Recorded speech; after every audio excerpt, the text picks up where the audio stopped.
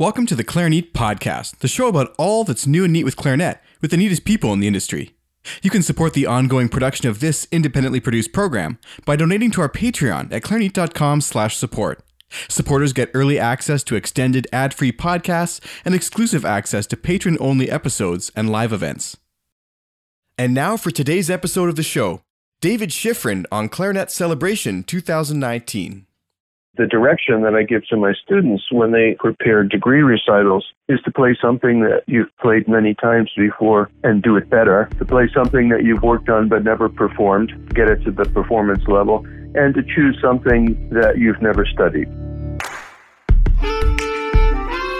One of only two wind players to have been awarded the Avery Fisher Prize, David Schifrin is in constant demand as an orchestral soloist, recitalist, and chamber music collaborator, and is also the artistic director of Chamber Music Northwest. Today we discuss the upcoming Clarinet Celebration and competition in Portland, Oregon, why David prefers synthetic reeds, managing a music career as a parent, and some tips on planning an artistic, fulfilling, and yet also challenging recital program, both for the artist and the audience.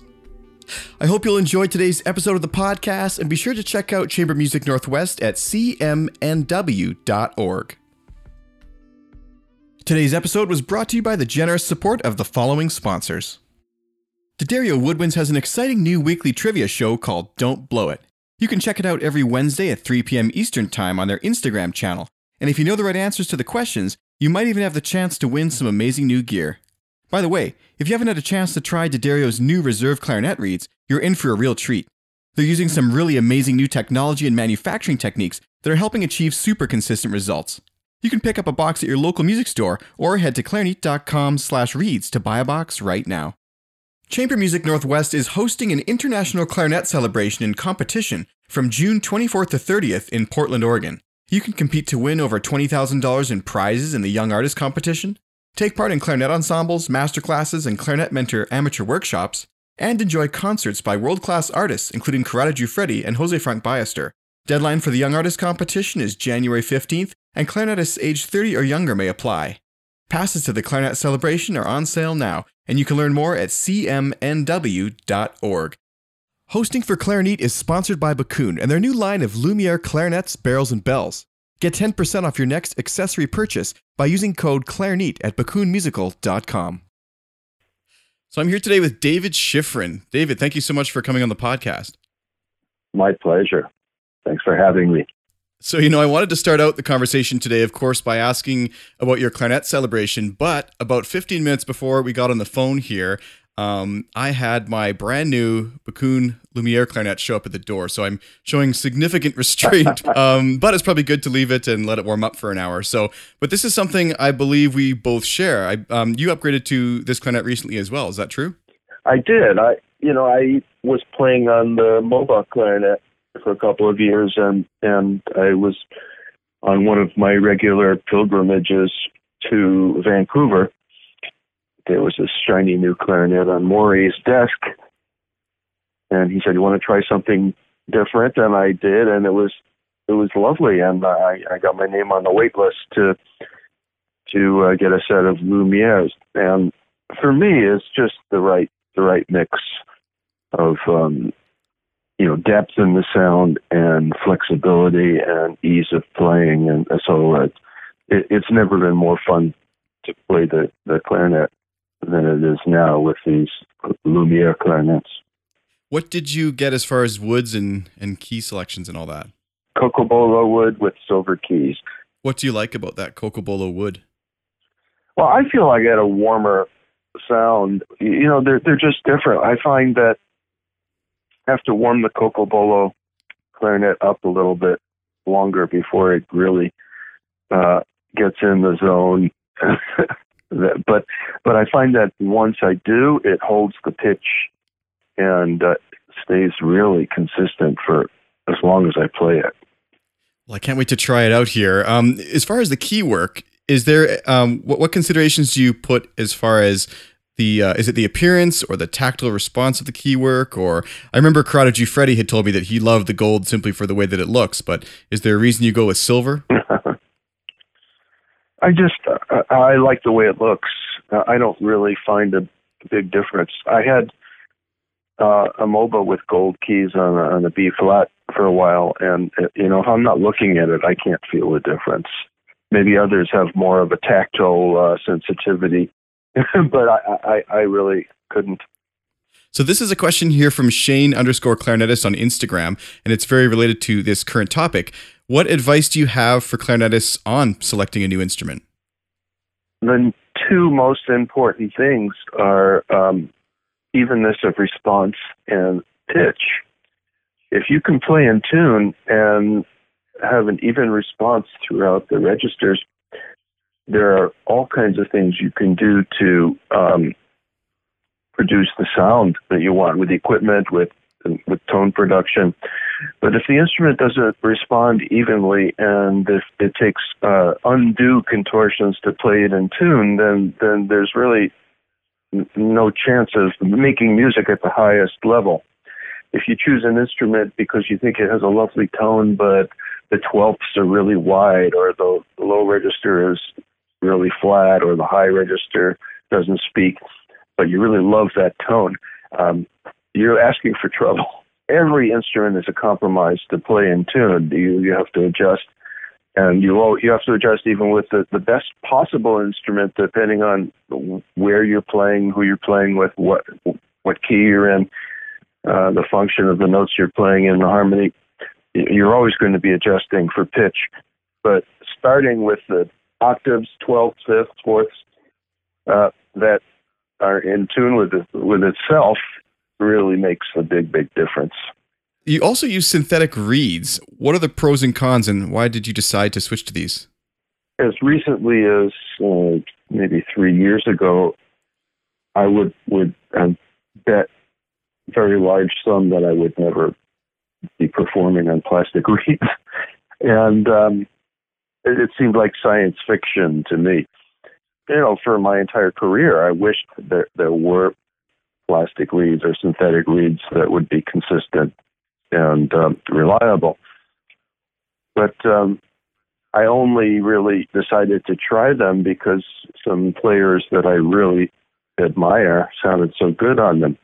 I had invited both Ricardo Morales and Corrado Giuffredi to do guest master classes at the Yale School of Music where I teach, and was just knocked out with the ease that they played and didn't need to adjust their reeds or worry about it. And I thought, well, this is worth trying. So I ordered a few, and with kind of mixed results. It didn't work so well for me at first. And then I realized my mouthpiece was really set up for Van Doren V12 3 3/4, or whatever. What do they call 3.5 plus? I think in the Van Dorens, and none of the Leger reeds worked quite the same way on that mouthpiece. But then I tried a few different mouthpieces that. And that made all the difference, having the combination setup of the mouthpiece and the reed.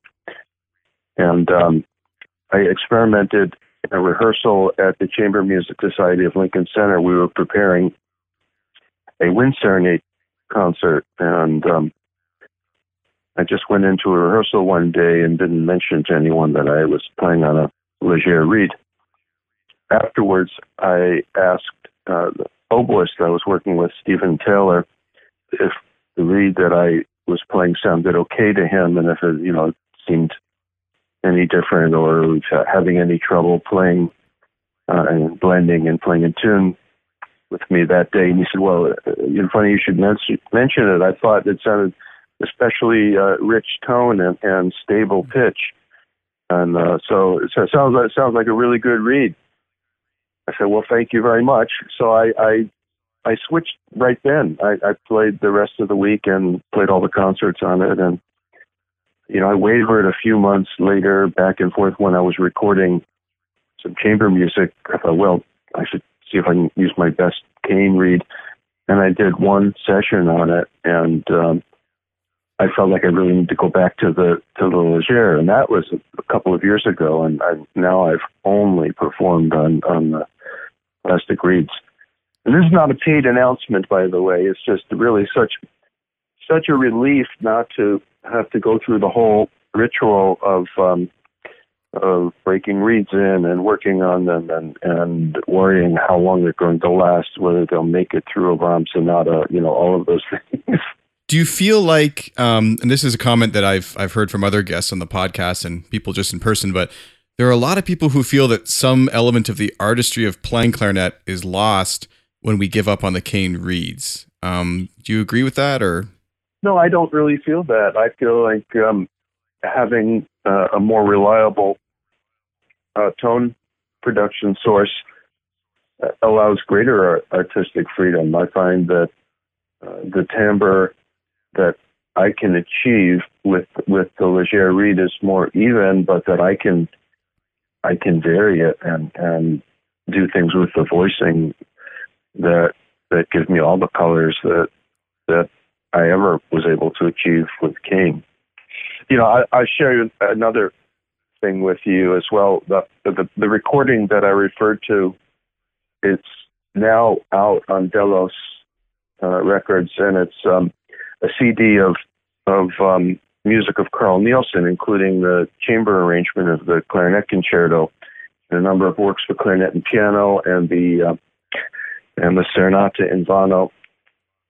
And in the concerto, there were a number of takes of various passages throughout the session, and some of them I played on a cane reed, and some of them I played on the Leger reed. And I cannot tell, in listening to the edited version of the concerto. Actually, it was a performance with patches, and the performance I played on the Leger reed, and in the patch session the next morning I played on cane. And when I listened to the recording that's been based on the performance with patches edited in, I can't remember or tell where the edits are and where the performance is. And so it's edited back and forth between cane and Leger synthetic reeds. The tone quality, to me, it sounds like me. I can't tell which is cane and which is Leger. And none of the players that I was playing with could tell either. Well, I guess that's the thing, right? If it feels correct and it sounds great, and even to a discerning ears like yours, if you can't hear the difference, then it's the way to go. For me, I can't say that for everyone. I don't insist that my students play on any particular equipment either. I want them to play on whatever is going to work best for them, give them the ease of playing and the sound that they're looking for. And I've had students who've gone back and forth and tried the cane and Legers, and it's mixed. About half my students have switched to Leger, and some have gone back and forth. Some have, really felt more comfortable staying with cane. And I'm sure that's true for players at many different levels.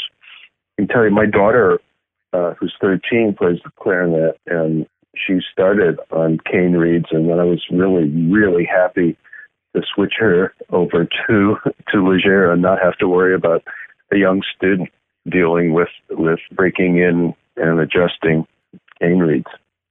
Well, before we went on air here, we talked a bit about Barry Green, who, of course, wrote The Inner Game of Music and was recently on the podcast.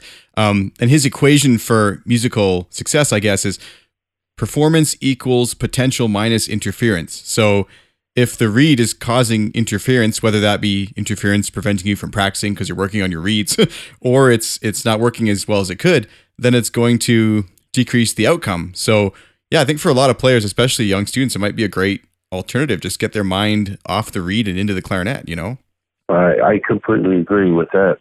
And yeah, you make a very good point that all that time trying to get the best cane reed, you could be spending actually practicing the instrument and the music. So yeah, it's a great development. Absolutely. So speaking of practicing the instrument, I think that young clarinetists all around the world are going to want to get practicing, because this late spring, you are hosting, as part of the Chamber Music Northwest, a clarinet celebration and competition for young players. Would you tell me a bit about this, sort of the who, what, where, when, why, and what to expect? Sure. Well, the event in Portland, Oregon will be actually early summer, the very last week of June. But the competition begins now. We're in early January, and January 15th, 2019 is the deadline for the video round of the competition.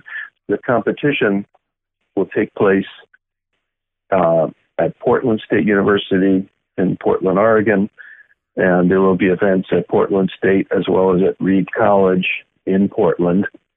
It's a combination, really, of a giant clarinet celebration, a week-long event with 20 or 25 guest artists from around the world. We'll be hosting a competition as well as concerts and master classes and symposia every day, all day at Portland. The competition begins with a video round. As I mentioned, the deadline is January 15th. And the repertoire was chosen in consultation with some of my colleagues and with my strong inclination to keep the repertoire list fairly compact and to have primarily really mainstream great masterpieces for the instrument. So my feeling is that some of the international competitions have such a vast repertoire list that it becomes a little bit too diffuse for the contestants to do their best work, because they're learning so much repertoire that it's really not their finest playing. But if we can concentrate on the real masterworks for the instrument, that it might be able to display the true artistry of each individual contestant. And I think it makes it more of a manageable task for the jury to make comparisons and hear the really outstanding artistry of a few individuals playing these works, which are, really accepted and clearly the gems of our repertoire. Now, for the final round, which will be in Portland, we're only going to choose 6 semifinalists, and each of those will have already won a prize. We're going to pay their way to Portland and $1,000 prize for making it to the semifinals and house them in Portland. The semifinals will be the same repertoire as the video round, with the addition of a commissioned work from a young composer named Daniel Temkin, who is a really incredible creative force. We did a work of his last summer at our festival in Portland, and I was so taken with that. I thought I'd want to give him an opportunity to write a piece that I know is going to be played by many, many people, and that would be something that would have to be learned on an even footing. The semifinalists will be selected in probably in early March, and will all be given the score at the same time for the work that they'll have to perform in June, along with the standard repertoire. In addition to the video round, those who get to the finals will play the complete Mozart Clarinet Concerto with piano, and the first movement of the Mozart Clarinet Quintet with the award-winning Ralston String Quartet, who will be in residence that week, in a combination of rehearsal, open rehearsal, and reading session, where they'll work with the quartet and then perform just the first movement of the quintet. The first prize winner will receive $7,500 prize and will perform the Clarinet Concerto with the festival orchestra twice, Mozart Concerto, as the culmination of the competition. And there will be a second prize and a third prize, and as I mentioned, even the fourth, fifth, and sixth place winners will each receive a prize.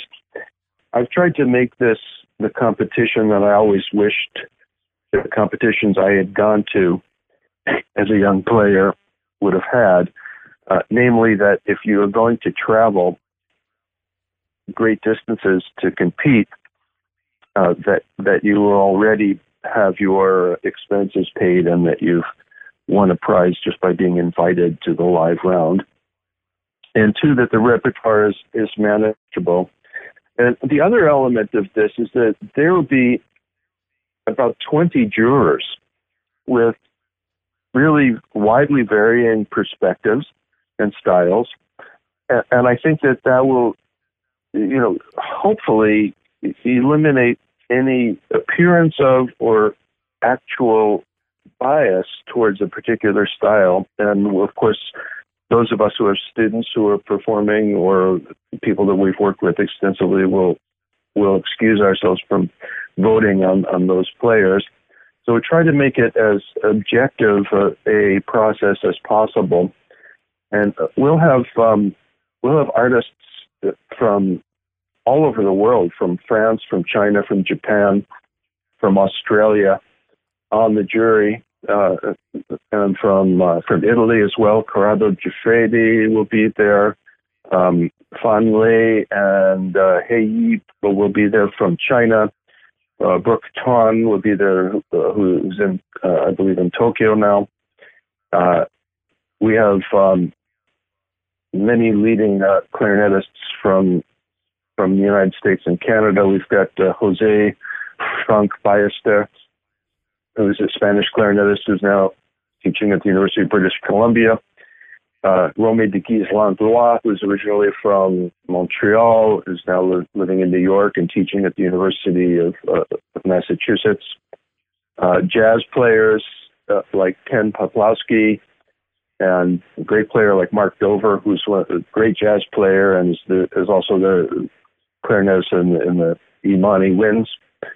Players from symphonies around the country, including Laura Arden, the principal from the Atlanta Symphony, and Ben Lulich, principal of Seattle, the entire clarinet section of the Oregon Symphony, recording artist Sung Hee Lee. I'm only mentioning a few of them. I'm very proud that my teacher, Fred Ormond, will be with us on the jury. I really think that we're going to have an amazing event, and looking forward to hearing all of these young artists. And I hope that we'll have many people who will come for the event to hear them, but also to hear the concerts that we'll be presenting every night that will feature all of the jury members. Have Corrado and Jose performing, and Chad Burrow from the University of Michigan. Aude Camus is coming from Rouen, France. She's also happens to be the director of the Lancelot competition, which is I think a semi-annual competition now that takes place in various locations around the world. That started in the hometown of Jacques Lancelot in Rouen, France, where she's on the faculty of the conservatory. The concerts will feature Mozart as the centerpiece that will be doing, the quintet for the clarinet and strings, but also more unusual repertoire, the fragment for quintet that was completed by Robert Levin in the movement in B flat major. The Adagio for 2 clarinets and 3 basset horns, the Notturne for 3 basset horns and 3 voices. But the concerto, of course, will be performed by the competition winner on the same program with a really amazing group of artists performing the Grand Partita. So we'll have 4 of our clarinetists in that with some of the leading wind chamber musicians at the festival. In addition to that, of course, there'll be a program of cutting-edge clarinet, all premieres and new works for the clarinet. We'll have a jazz evening with Ken Poplowski and his quartet, an evening of all virtuoso works, including a couple of premieres, a brand new Bela Kovacs arrangement of Enescu Romanian Rhapsody that is for two clarinets and piano that I'll be playing along with Corrado Giuffredi. All kinds of really unusual and traditional repertoire during that week. And then we'll have some really exciting clarinet ensembles and clarinet choir. We'll do a concert that'll have live performance of Steve Reich's New York Counterpoint, Peter Schickli's Monochrome for 9 clarinets, a brand new piece by Nicola Mangani for a large clarinet ensemble that I asked him to write based on themes of Mozart, which will be a set of variations where each variation will feature a different luminary clarinetist. We'll be playing Piazzolla for clarinet choir and Villa-Lobos Pachianas Brasileiras number 5 for clarinet ensemble. And we're going to end the whole clarinet choir evening with a full clarinet choir playing Bach's Toccata and Fugue in D minor. You know, think Leopold Stokowski and Fantasia, but with the uniformity of the clarinets from the contrabass clarinet up to the E flat, playing a Bach Toccata and Fugue. So we're going to have this week-long event and feature 24 of my favorite clarinetists and host a major competition at Chamber Music Northwest. And it's been something that I've wanted to do and only really able to do it now because of sponsorship from folks like the Bakun musical clarinet makers and some major sponsors in Portland, and because of the incredible staff we have at Chamber Music Northwest, operations and administration and marketing, who are able to put this together and make it really happen. I wanted to call it a clarinet celebration because that's exactly what it is. And we'll have vendors there, clarinet makers and accessory makers and clarinet technicians. And, you know, we'll just have a really amazing clarinet geek week. Sounds like an epic clarinet celebration. That's a ton of stuff. Wow. Yeah, and it'll be from June 24th through the 30th. Your listeners can get all the information they could possibly want on the website for Chamber Music Northwest, which is simply cmnw.org. Excellent. Yeah, and I've also set up a little link, clarinet.com/CMNW, and I'll put a link to both of those in the show notes there, so you can head on over and check that out. And I want to advise, anyone listening, especially younger players, these sort of events are just so worthwhile. I remember my first time going to something like this when I was still in university, and I was blown away by not only the number of things that I got to see, but the people I got to meet, the friends I still keep in touch with. So absolutely plan to get to, if not this, any sort of event like this that you have close by would be so valuable. Absolutely. I've wanted to do this for years. It just seemed like a daunting responsibility to host one of these big events. But I've been the artistic director of the festival there in Portland for 39 years, and I'm going to retire from that position after next year in 2020, after doing 40 years. But I thought for my next to last year that I'd start kicking off things that are on my to-do list that I've always wanted to do and actually make them happen. So one of those has been to have a week that just celebrates the instrument that I love and to invite many of the artists that I so admire to come and join me and to foster young players in this competition. And we're doing it. We've been able to get the sponsorships that we need, and it's a very exciting thing. Portland is really incredible place to be in the early summer. I can't think of a better place to be for weather, and it's a really fun town to hang out in. So I hope many of your listeners will be able to come and join us. You know, it's funny, at the beginning I said late spring and you're saying early summer. I guess technically it is early summer, but as a Canadian, I live in Calgary, and we only really get about 3 weeks of summer in August. So it just seems, to me, it seems like still spring. Yeah, I know what you mean. Well, I've been lucky when I've been in Calgary in the winter. We get those Chinook winds a couple of times, and you wouldn't even believe that there's ever any snow there. Yeah, you know, yesterday it was about 13 degrees Celsius. I don't know what that is in Fahrenheit, but yeah. And so my wife and I were like, we have to go for a walk. Like, we may not get a chance again for 3 months. So I don't know what happened, but yeah. So, you know, this whole event seems focused around bringing an opportunity for young players, not only to experience music, but also compete. Why do you think it's so important that we foster the next generation of players? Well, you know, I had lots of opportunities as a kid, but there were, you know, as a kid, I mean, as a young student, I still remember all the things that I wish were available. And I'm in a position now with many of my colleagues to try to make some of those things available to the next generation, and want to be able to do that. And I can honestly say that there are just so many gifted players now, and more so than when I was coming up, and that if there's a way to help give them opportunities, that's something that at this stage in my life and career that I'd like to be able to do. You know, that brings me to my next question, which was, I recently turned 32. I'm also no longer eligible for these type of competitions. And you're talking a lot about how you were able to provide these opportunities for people now. And it made me start thinking, well, when should a person start thinking about fostering the next generation and not just their own career?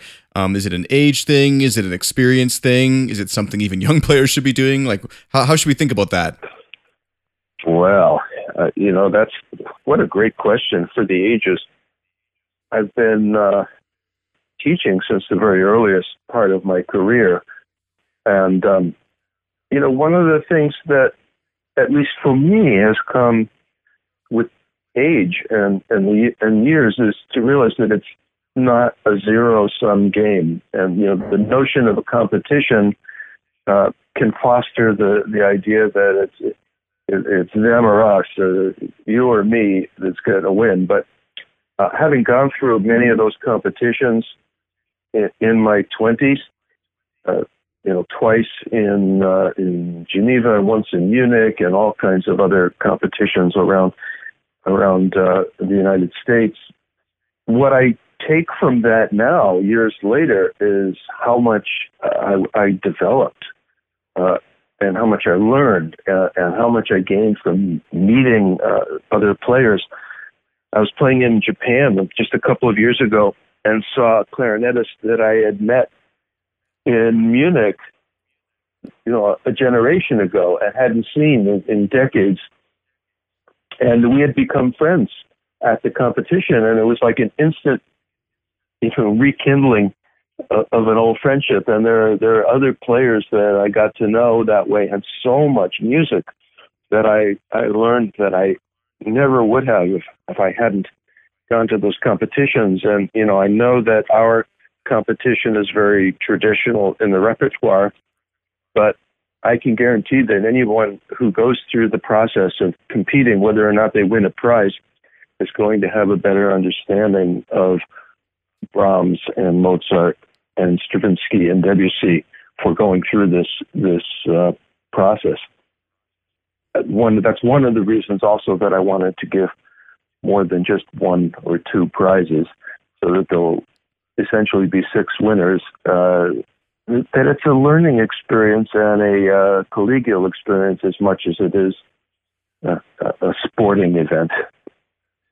Absolutely. I think that's some great insight into that. It's funny too, because I imagine that something like this can seem really intimidating to younger students, but what advice would you give those who are considering applying and aren't quite sure if they they qualify or will achieve what they want? Well, at this stage, they have to be comfortable with the repertoire, and we've chosen repertoire that any really serious clarinetist should be learning or have in their arsenal at almost any moment. Really, Brahms, Mozart, the Stravinsky pieces, and the Debussy Rhapsody are core repertory.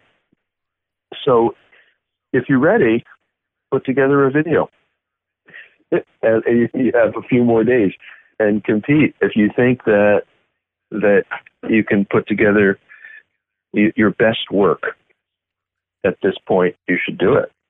And the thing that we have now with technology that we certainly didn't have when I was going to competitions as a young clarinetist is the technology to make a really first class recording and video that's available to the jurors to be able to choose who is going to become to the live auditions at almost no expense, very nominal application fee and whatever costs are associated with making a video.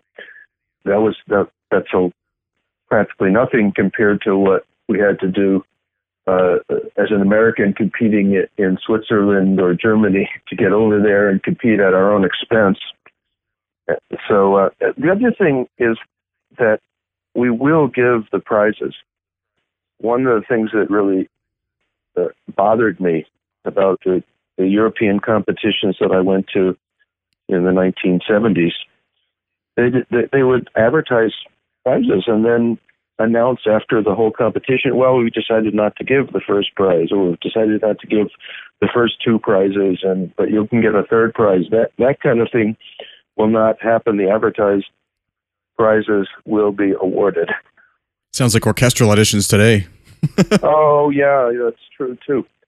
And that's one pledge that I make. If we're going to do this competition and advertise prizes, they will be awarded.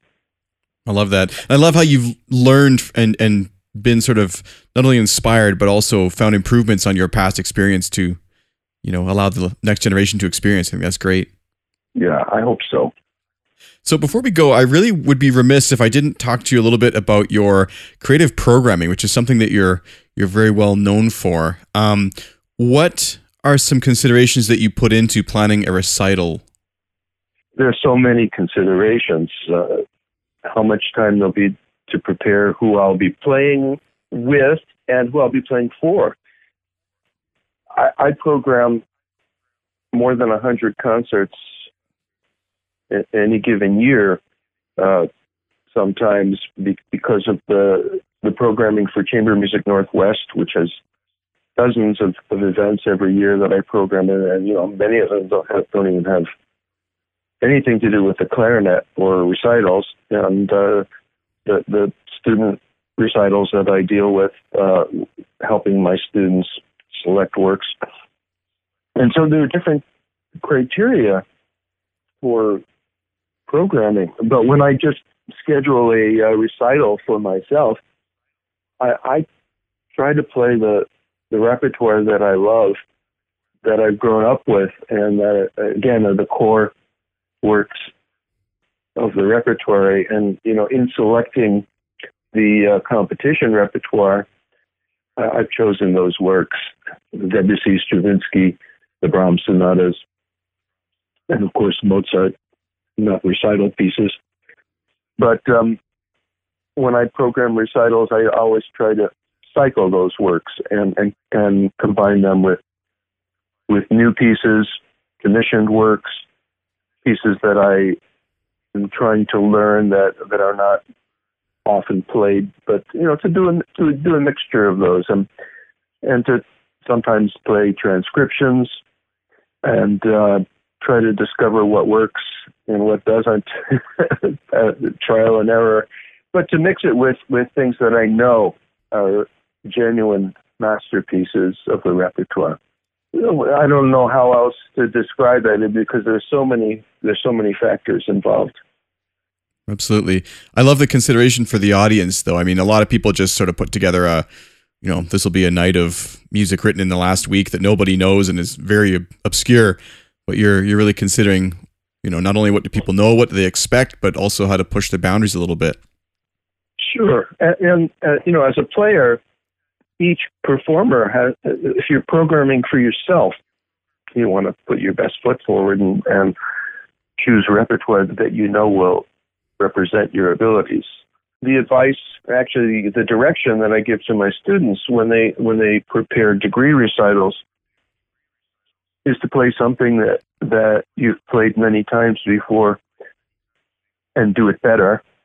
To play something that you've worked on but never performed, get it to the performance level, and to choose something that you've never studied. So to have those three different levels of work for an advanced student, that's something that you're totally comfortable with, that you're going to try to even get to another level, something that you've worked on extensively but have never had the experience of performing, and something that you have never touched before, that you're going to learn from the ground up.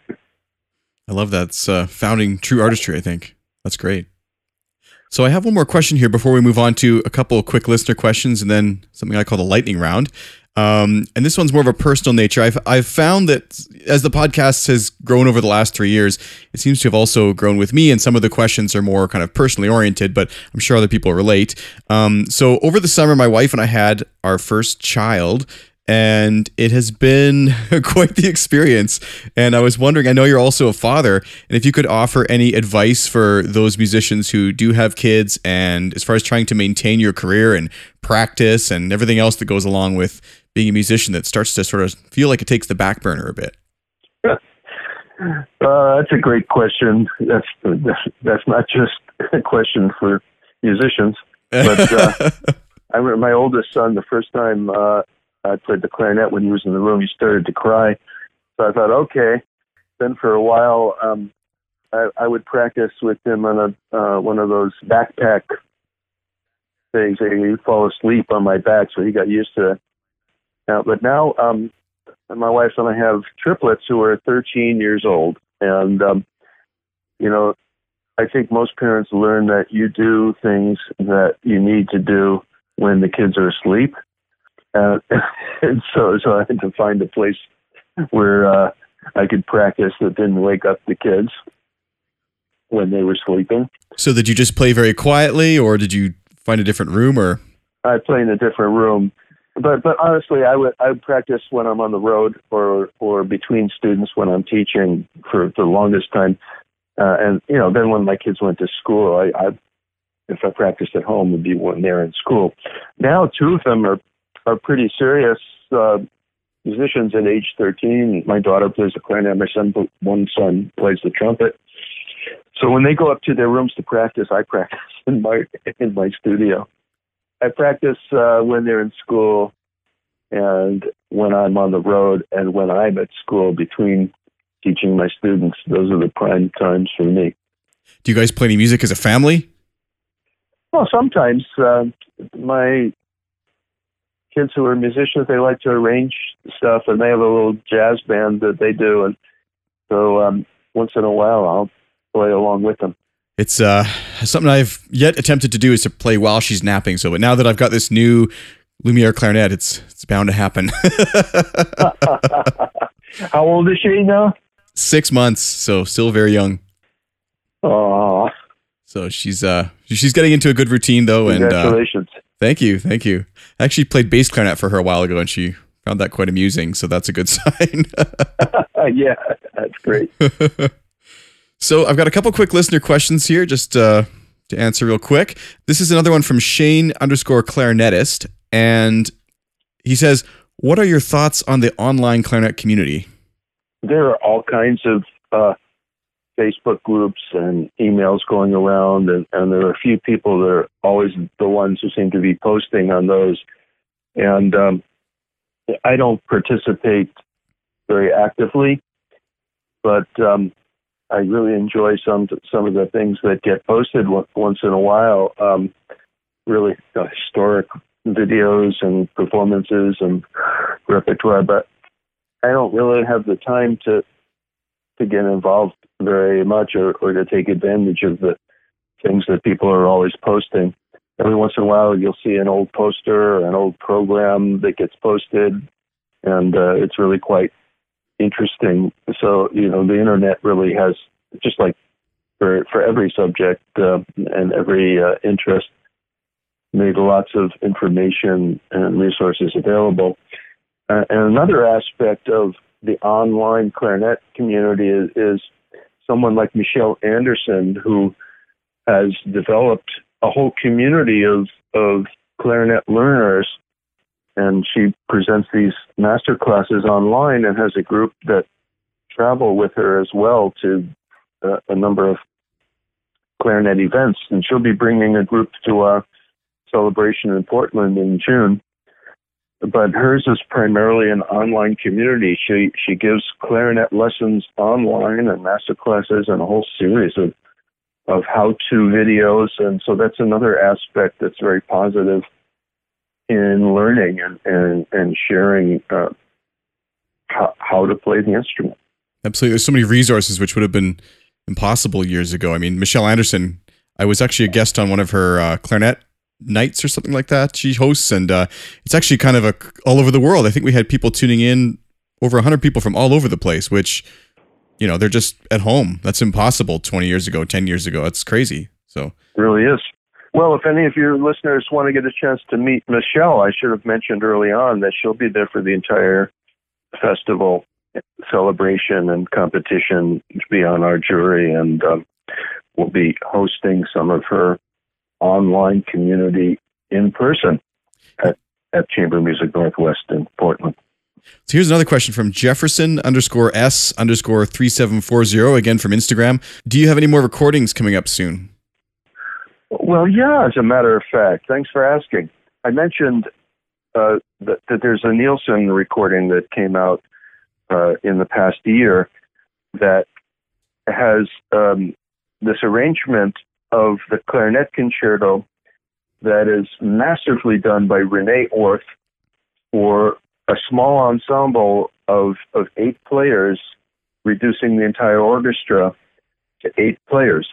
And it works so beautifully. Essentially, it is the instrumentation of the Schubert octet plus a snare drum.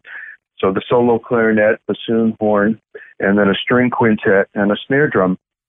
And I'm very pleased with this recording, and we've paired it with other works of Nielsen, including the Serenata in Vano, for those of you who are familiar with this really kind of funny piece, and touchingly expressive, and then just really out-and-out comedic for clarinet, horn, bassoon, and cello and bass.